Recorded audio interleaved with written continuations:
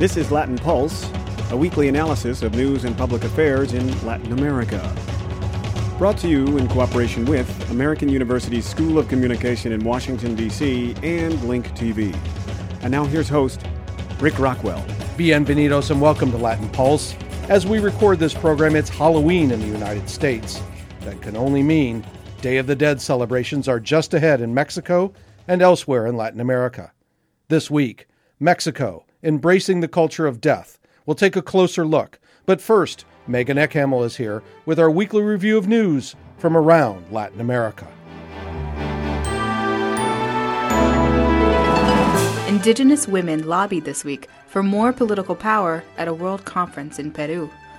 The conference aimed to highlight the problem of gender-based violence, advocate for a more visible role for women in societal decision-making, and discuss other common issues among indigenous communities.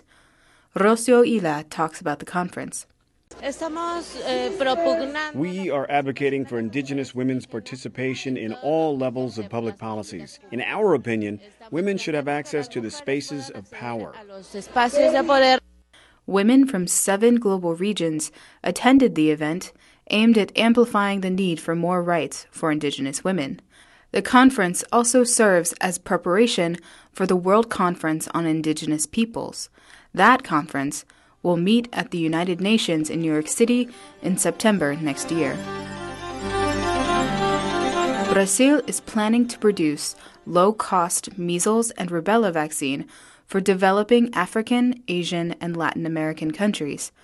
The supplies will gradually hit 30 million doses per year in 2017. Brazil exports vaccines for 75 countries, but this vaccine will be produced for the sole purpose of being exported. It's expected to be the cheapest vaccine on the market. Brazilian company Biomanguinhos has been producing a combination measles, mumps, and rubella vaccine since 2003, but it's too expensive for many developing countries. Artisan cheese lovers in Brazil have reason to celebrate. For more than 50 years, unpasteurized cheeses were illegal until the country changed the law recently. Lawmakers lifted the limits on how mature a cheese must be. Artisan cheesemakers were smuggling their cheeses to specialty shops around the country. Since the traditional way of making cheeses did not comply with the law, traditional cheesemakers had to find ways to sell their products. The law even sparked a documentary about artisan cheese and why it was illegal in all but the state of Minas. Canastra cheese, a traditional Brazilian artisan cheese, was so popular smugglers sold it throughout Brazil. Mexican President Enrique Peña Nieto has championed the tax on junk food in an effort to help the public health of the country. While looking out for the health of his people, the tax could take a toll on the companies that have made their fortune on comida chatarra, or junk food. The debate on the tax has become daily front-page news, and New York City Mayor Michael Bloomberg has spent millions in support of President Peña Nieto's stance. It's even picked up a nickname, the Bloomberg tax.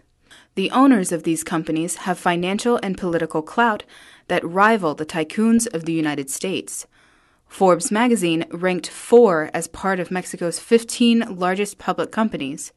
Grupo Bimbo, one of the large Mexican food companies, owns well-known brands in the United States like Sara Lee and Thomas English Muffins.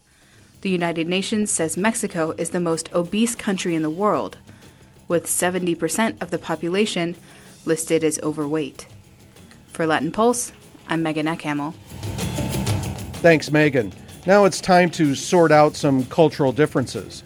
Just to be clear, Halloween, which has become a holiday filled with costumes, treats, and parties, is the celebration that precedes All Saints' Day and then All Souls' Day in Christianity.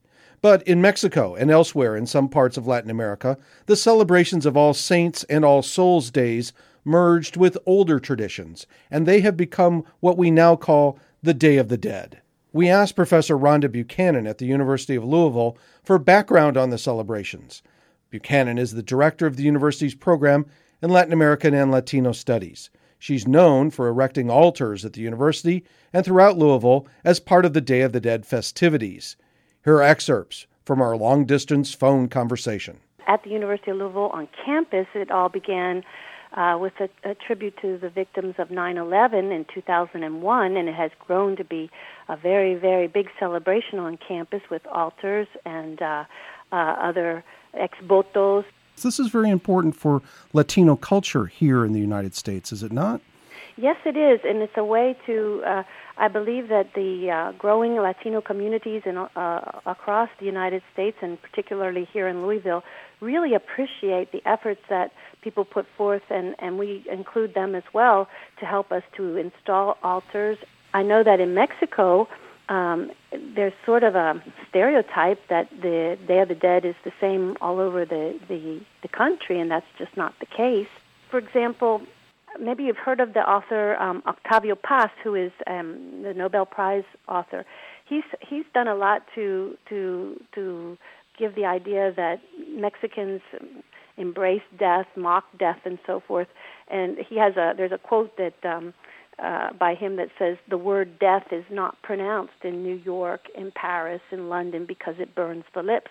The Mexican, in contrast, is familiar with death, jokes about it, caresses it, sleeps with it, celebrates it. It is one of his favorite toys and his most steadfast love."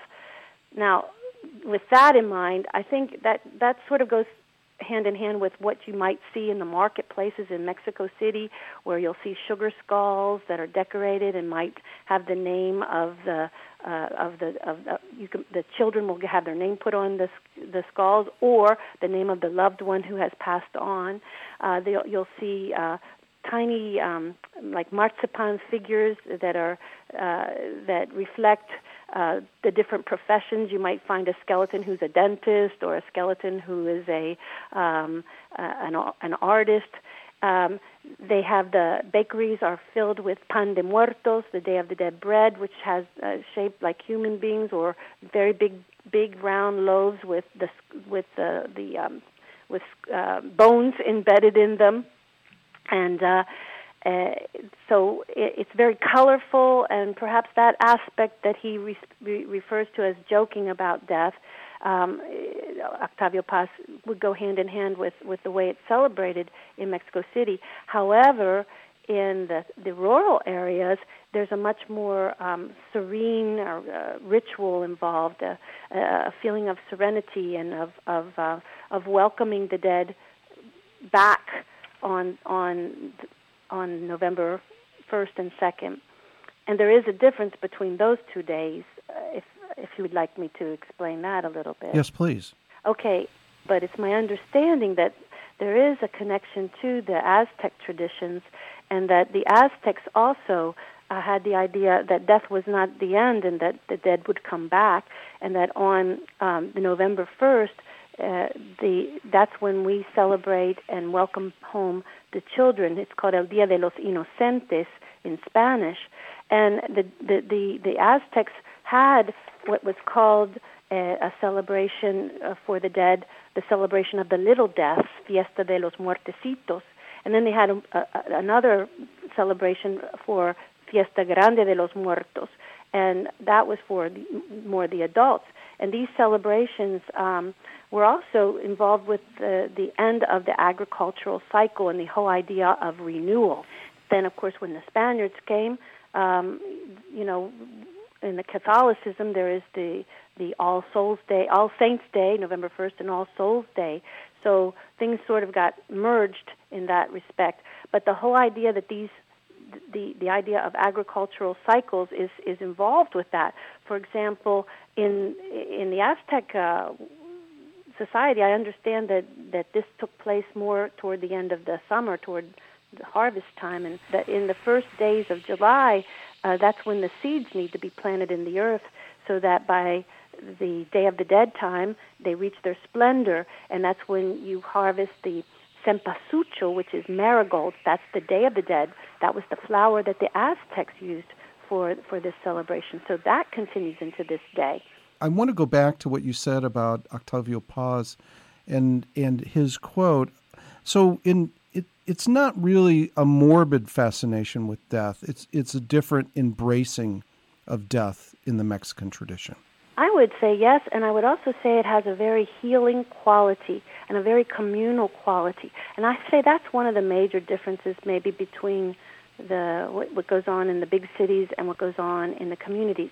In the communities, not to say that this does not happen in cities and houses, but in the communities in particular, there are two important aspects and that you need to consider. And one is the creation or the installation of altars in the homes in a very special place that is where some homes actually have a room for this.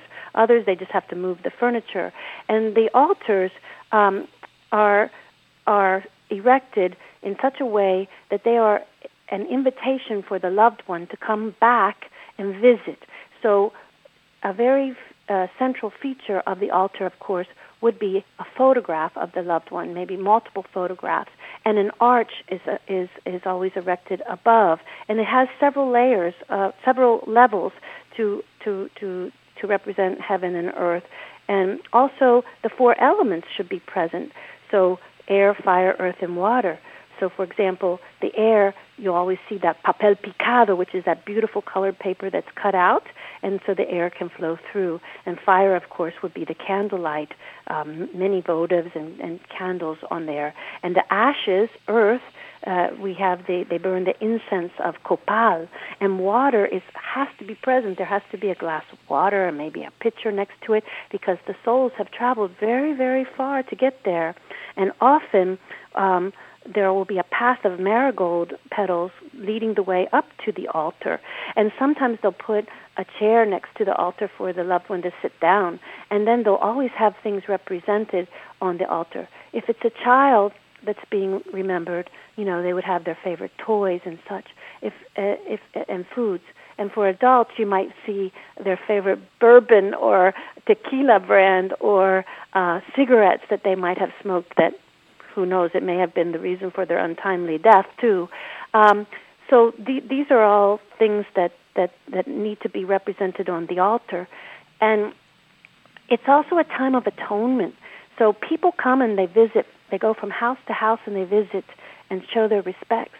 And it's a time that if somebody had a quarrel with a certain family or something, it's a time when those amends may be made. There are variations of this particular tradition in Guatemala, in Ecuador, in other parts of Latin America, too. Yes, I could mention in Guatemala one tradition that we have celebrated in a big way. We have the students create these big kites.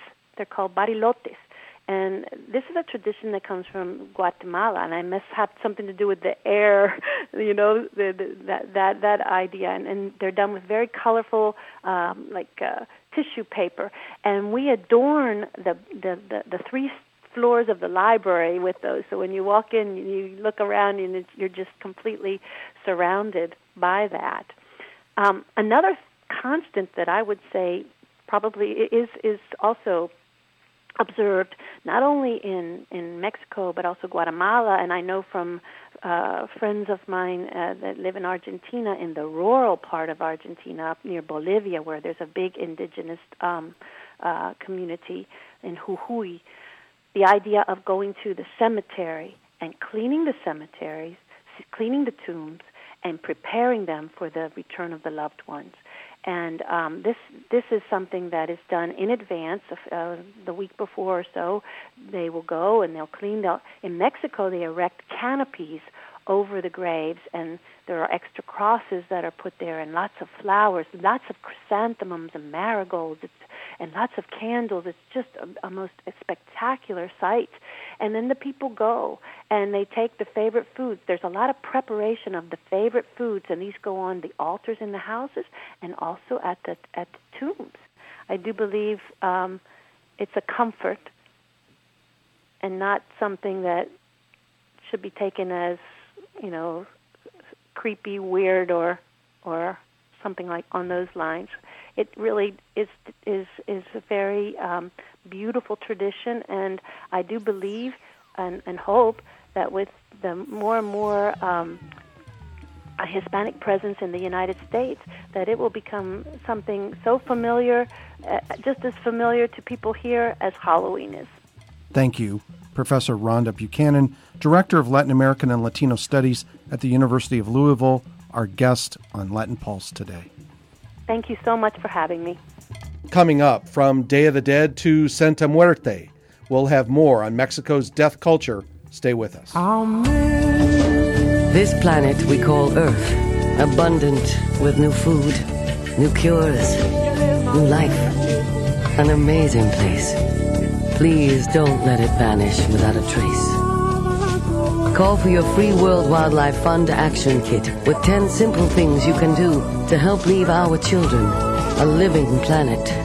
Call 1-800-CALL-WWF. Welcome back to Latin Pulse. Professor Andrew Chestnut of Virginia Commonwealth University is the author of Devoted to Death, Santa Muerte, the Skeleton Saint. Earlier this year, Chestnut's publisher released the Spanish-language version of the book.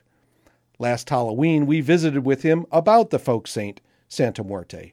So this year, in a follow-up, he dropped by our studios to discuss how Santa Muerte has become the favorite of Mexico's drug cartels.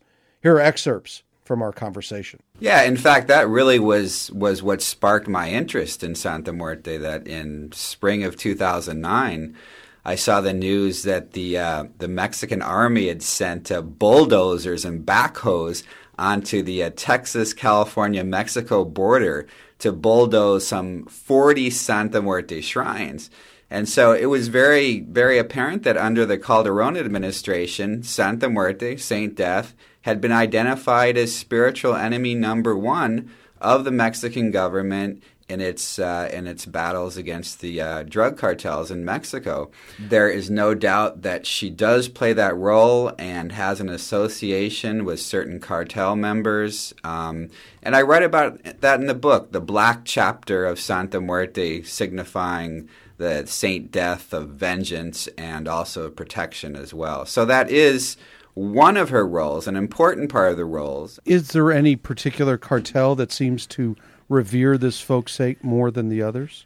Well, we actually need more research on this, but from media reports, it would seem to be the case that there might be a greater linkage with the cartel of the hyper-violent Zetas, who've been operating much, particularly in northern Mexico on the border, taking on especially the Sinaloa cartel. So she's ubiquitous. Cartel members have been arrested on both sides of the border from all the different cartels operating in Mexico, but it would appear from first glance and media reports that there might be a special association with the Zetas. Why do the Zetas or some of these other groups, why do they favor her? Well, I think she has a particular appeal to those on the wrong side of the law because she is not a Christian saint. She's not the Virgin of Guadalupe, and she's not St. Jude, the patron of lost causes, who's also very, very popular in Mexico. And so since she's not a Christian saint, but a Mexican folk saint, one can ask her for miracles and petitions that aren't necessarily of Christian morality. And so thus a special appeal to those who are engaging in deeds that would be condemned as immoral or sinful from a Christian vantage. Are we talking about black magic here? We are in some cases talking about black magic, but in most cases, it really goes beyond that because she really is venerated as a saint. And the type of petitions and the type of ways in which devotees engage with her goes beyond mere magic. There is that element, and there are people who do engage in kind of pure magic, but I really think for most devotees, this really is much more in the realm of religion than magic. Although having said that, and being a professor of religious studies, I should say that often there are elements of religion that integrate magic, and it's not always easy to distinguish between the two. You mentioned the Zetas and characterized them as hyper-violent. We've seen in the drug war people beheaded as part of it, bodies consumed in different ways to try to remove evidence of them. And so the drug war that has claimed more than 100,000 lives in Mexico in the past 6 or 7 years, is this hyperviolent place. What is the connection between the veneration of this saint that may be connection to black magic or to the blacker side of religion and this hyperviolence? Is there any? Oh, yeah, no doubt. Her cult has proliferated, has mushroomed during this time of great death and dying. As you pointed out, we're almost at 100,000 deaths in the past 7 years with no end to it on the horizon. So, yeah, there's a great connection in that her cult, the saint, the personification of death, has proliferated at this time of death and dying. So there is that special appeal, even more specifically to Mexicans, and not only those involved in the drug industry, but Mexicans who feel like death might be imminent, might be around the corner. Who better to ask for a few more grains of sand in the hourglass of life than death herself? And of course I say herself because she's usually regarded as a female figure in Mexico and here in the U.S. as well. So do we see these cartel members praying to this saint, making offerings to this saint as a way to avoid hits? Yes. She would be employed both in a defensive measure and also offensive. There's a lot of prayers and petitions asking Santa Muerte to use her scythe as a shield, as protection from law enforcement agents or from rival cartels who are going after them. But of course, her scythe can also be an offensive weapon to command her to go after those same agents of the law and rival cartel members. You mentioned in the previous administration, the Calderon administration, this offensive to take out shrines that honored Santa Muerte. Do we see the same thing happening in this new administration, the Peña Nieto administration? And do we also see a reaction from the church more recently to this veneration of this folk saint? Great, and that's really a double question there. It is. No, so far in the first months of Peña Nieto, we don't see the same offensive against Santa Muerte.